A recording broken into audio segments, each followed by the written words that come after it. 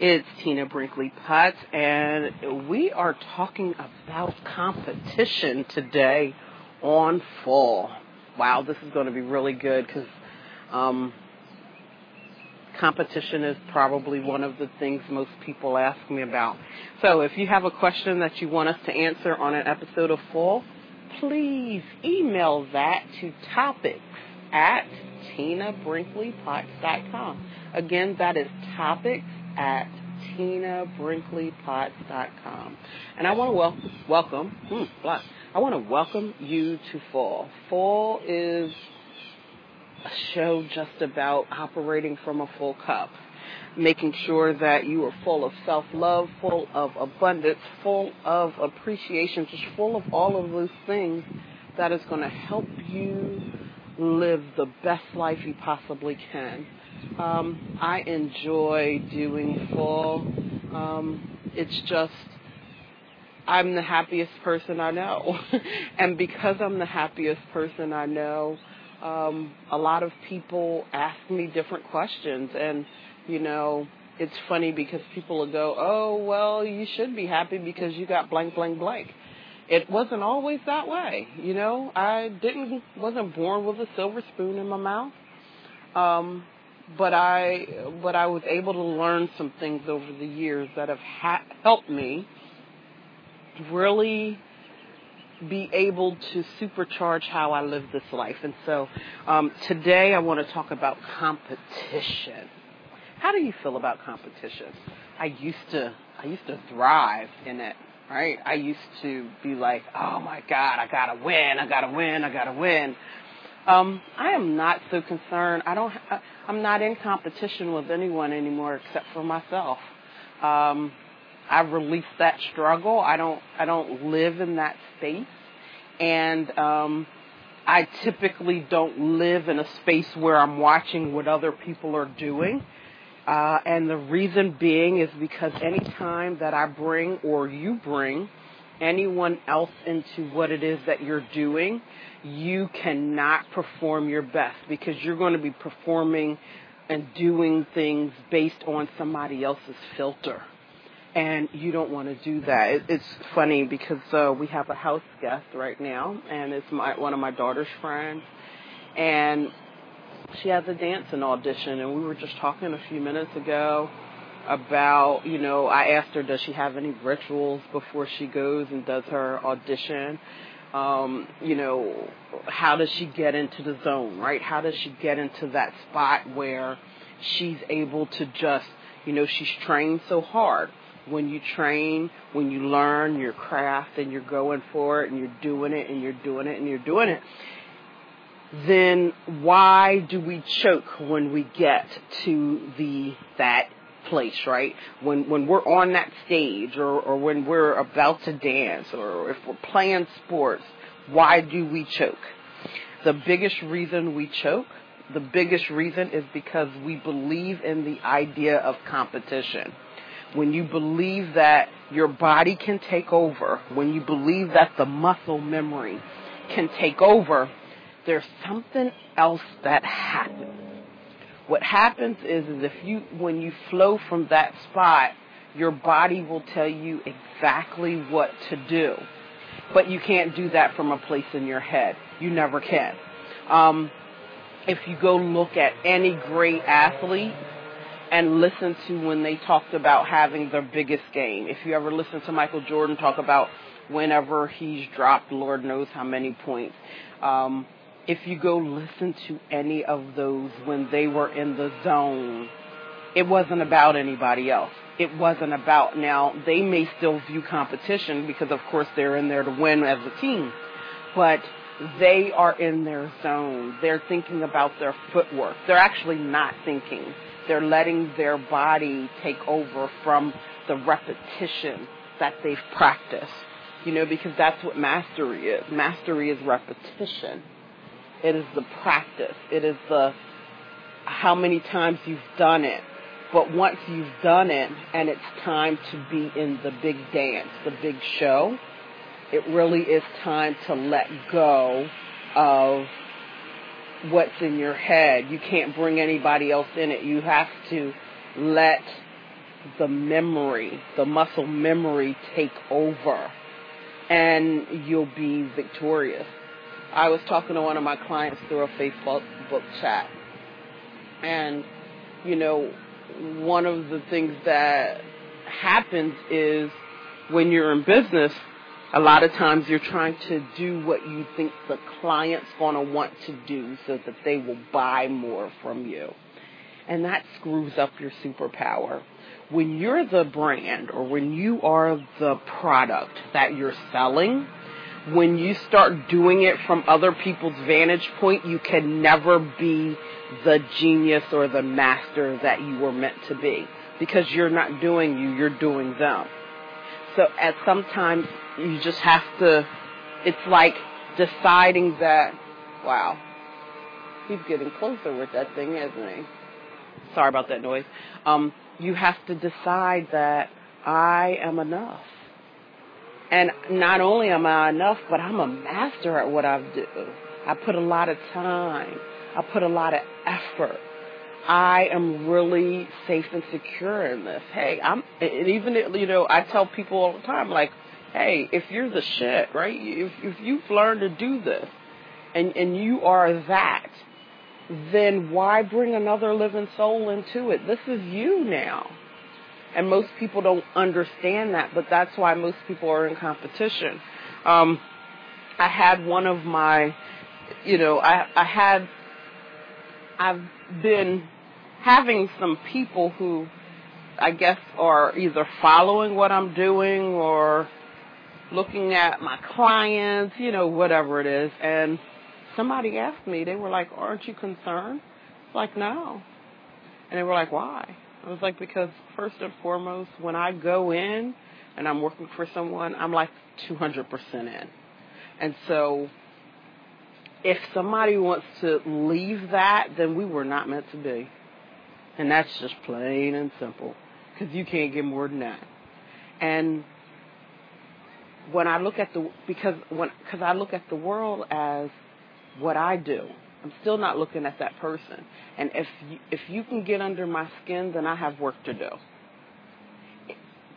That's just the bottom line. You have to get so safe and secure in you, and can't nobody else give you that. Nobody. I don't care how much somebody tells you you're loved, your spouse. I don't care how much your kids look at you and tell you that they love you. It is whatever you're holding inside of you that's going to decide whether or not you can receive it. And that's where that whole competition thing goes away.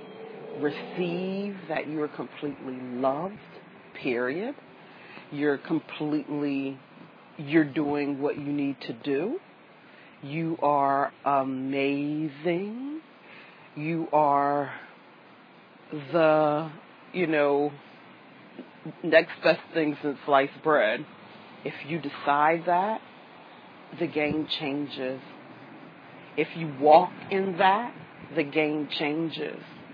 If you just decide there's not another person, place, nor thing that gets to have power or dominion over your feelings, it changes things. And so getting into the zone, I'm talking about competition, but it's also about getting into a zone. It's about operating from a place that is just sheer genius. It's masterful, because you're not bringing anybody else into it, but you're thinking, okay, a lot of times you go, oh, I could have did that better. Like you're self-correcting, right? But not because somebody else said it. Ever. There's times when, we all are looking at other people criticizing, and not necessarily, they could mean it in very constructive criticism. But what you take on is really up to you. But all of that, it's the whole outside looking in. When you have the outside looking in and you think it's okay for that, then you leave the door open for competition. One of my clients asked me, she was like, because she asked me to do a show around competition, and she was like, how do you not look? Most of my clients know that there's only a couple of people in the online space that I look at. I don't even really know what other people are doing. People bring names up to me all the time, and I go, oh, who's that? And then they go, oh, really, Tita? But the reason why I don't know is because I don't believe in that idea that I need to watch what my competition is doing, and I need to try to do it the way they're doing, or I need to try to do my price based off of their price. Nah, I don't live from that space and will not start. And it keeps you divided, because when you keep trying to walk in somebody else's shoes, you're not filling your own. The other part of that journey is that you only see what the person wants you to see, right? So when you're constantly comparing yourself to somebody else, you don't know all of the things that got them to that point. So, think about if you've ever been a part of any kind of production, whether it's been on stage, whether it's been a baseball game, whether it's been anything, people are if it's on stage, people are running their stockings behind stage, have to hurry up and put on new ones. I mean, there are so many things that happen before that production comes out. And so whatever you saw as the audience was only that moment in time. You don't know how many hours they practiced. You don't know how many times they might have cried behind stage, could have vomited, anything could have happened. But all you see is that finished moment, that finished product. And when you compare yourself to that, you can't live up to it, it's because you don't know all of the other things that happen. And to try to guess leaves you in a spot where you will never be happy, whole, and complete, because you don't know what it is. It's so much better when you just decide, nope, this is what I'm going to do, and I'm going to be the best me. I'm not going to be the best version that I saw based on somebody else's, and I'm going to try to adapt it and this, that, and the other. No, that's not, and people call that modeling today. I don't call that modeling. It's one thing when you start from a blueprint or a checklist, and then you bring everything else and you make it your own. But it's another thing when you're trying to walk in somebody else's shoes and you're trying to get the same result and you don't get it. And most of the time that's why, because you don't know what it took for that person to get there. So you got to own your own, and you can do it. So, again, I was talking to a client today, and I, was telling her, I was like, oh crap, I need to go really shoot this podcast, because competition is a thing that really, people spend so much time looking at other people, calling it personal development. I mean, if you're not, it should be 20% personal development, 80% action. If it's anything other than that, you need to put it away. I tell my clients, for a while I had that bright, shiny object syndrome. I used to buy every darn thing, right? And then I started saying to myself, I'm not buying anything unless I'm going to implement it within the next 14 days. I don't buy it for later. I have to be ready to implement it for the next 14 days, or I can't buy it. Because I don't need a library, because libraries don't make money. I have enough knowledge in my head. I'm always learning, so don't think that. But I have plenty of knowledge of things that I can implement right now without looking at one other thing. And I bet you could too. But it's about getting sure in yourself so you never think of the competition. You don't have to worry about what somebody else is doing down the street. You live your life so full of your own stuff that, from the time I wake up to the time I go to sleep, even when I'm taking it easy, I feel like I'm doing something, because I don't have time to worry about other people. It's just not the way I want to live my life. I want to live from a whole place, and so I've let that go. I think maybe you should try doing it too. So, tell me what you think of this episode. Join me on Facebook in the create your own economy Facebook group, or hit me on my page, Tina Brinkley Potts, or Tina Brinkley Potts LLC is my fan page. That is also my Instagram. My Twitter is Tina Potts. So join me, send me a message, let me know what you want to talk about. I look forward to having your topics, and I will just tell you what I think. I can't wait to see how you implement this in your life, to stop looking at other people, to, it's almost like a cold turkey thing, right? You just got to go, bam, I'm done. And I think you can. I look forward to seeing you on the next episode of Fall. Have a great day. Bye.